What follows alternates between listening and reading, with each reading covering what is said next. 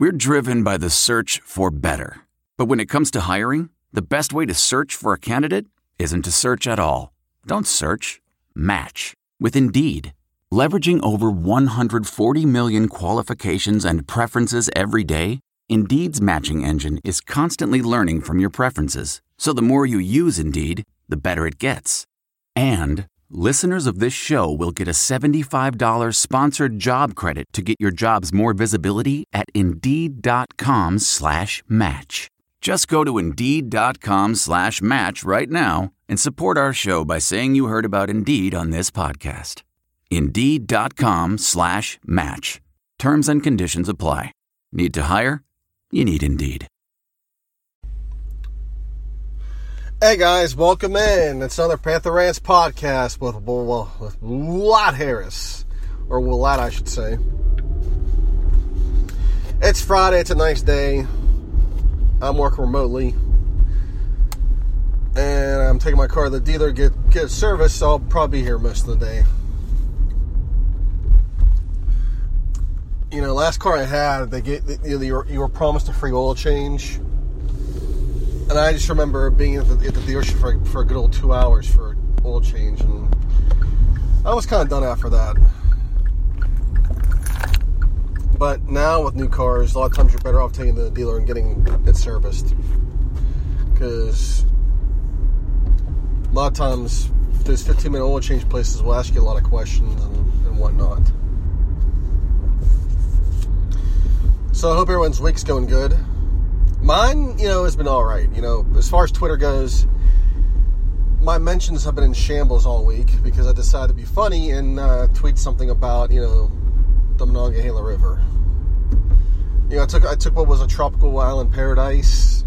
It's actually a real vacation spot. I forget what it's called, though. I decided to be funny and go, I'm going to put this tweet out. Yeah, it's going to be great. It'll be awesome. Monongahela River, Pittsburgh, Pennsylvania. It's going to be awesome. Watch it go. Yeah, I got a little bit more than what I bargained for, unfortunately. And really, I was poking fun at the river itself because, I grew up in the Mon Valley. And for years, for as long as I've been there, the river was never known to freeze over because it was so polluted. Because you had, for the longest time, for most of the last century, you had the Jones and Laughlin Works in the south side in Hazelwood. And Hazelwood eventually became LTV until they went bankrupt. Then you had the Homestead Works, which was there until about 85, 86 is when it closed down. And you had the Duquesne Works. And then you had Edgar Thompson Works. Edgar Thompson's still there. But you also had the McKee Sport Works, which was like the tube works.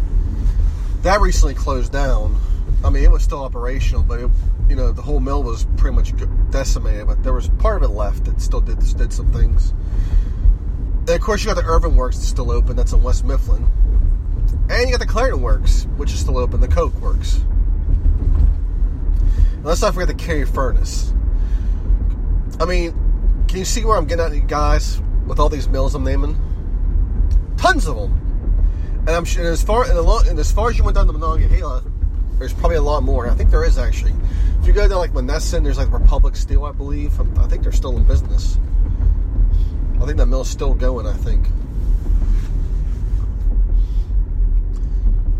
So Monongahela is looking a lot better, in recent times since the steel industry left. So we got that going for us.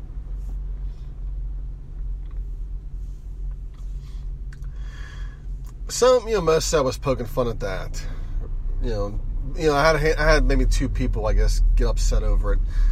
I had one person, I guess, tweet me an article about the Mon Valley air pollution, about the Clean Air Advisory. And, I grew up in the Mon Valley, and I have that, I know about how bad the air is. I mean, I grew up there, and I have the asthma to prove it. where I lived, we had on top of the steel mill area. We had there was a slag mine that was right down the street from me. So I had that going for me as well. And one guy, I guess he got the joke, but he just didn't like the fact that there's tens of thousands of people living in the Mon Valley, and they're being a brunt of a joke, and and I'm using a vacation spot that's designated for rich people.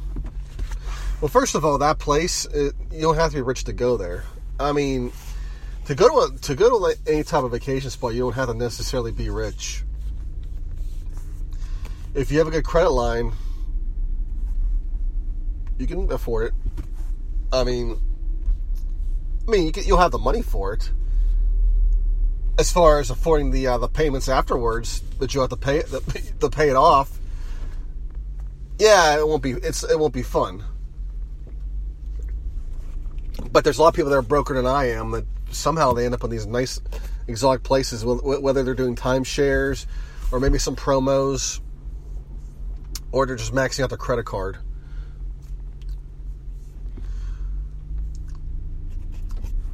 So I know about the Mon Valley. I know what they're going through. I mean, I went back there, and the whole area just looks... It's decaying almost in a way.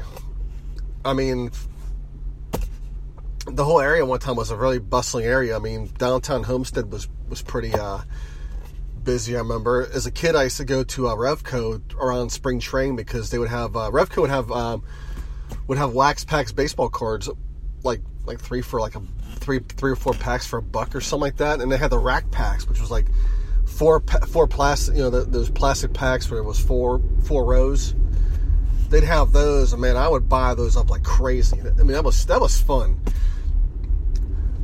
I mean, collecting baseball cards at that time was really, really fun. Years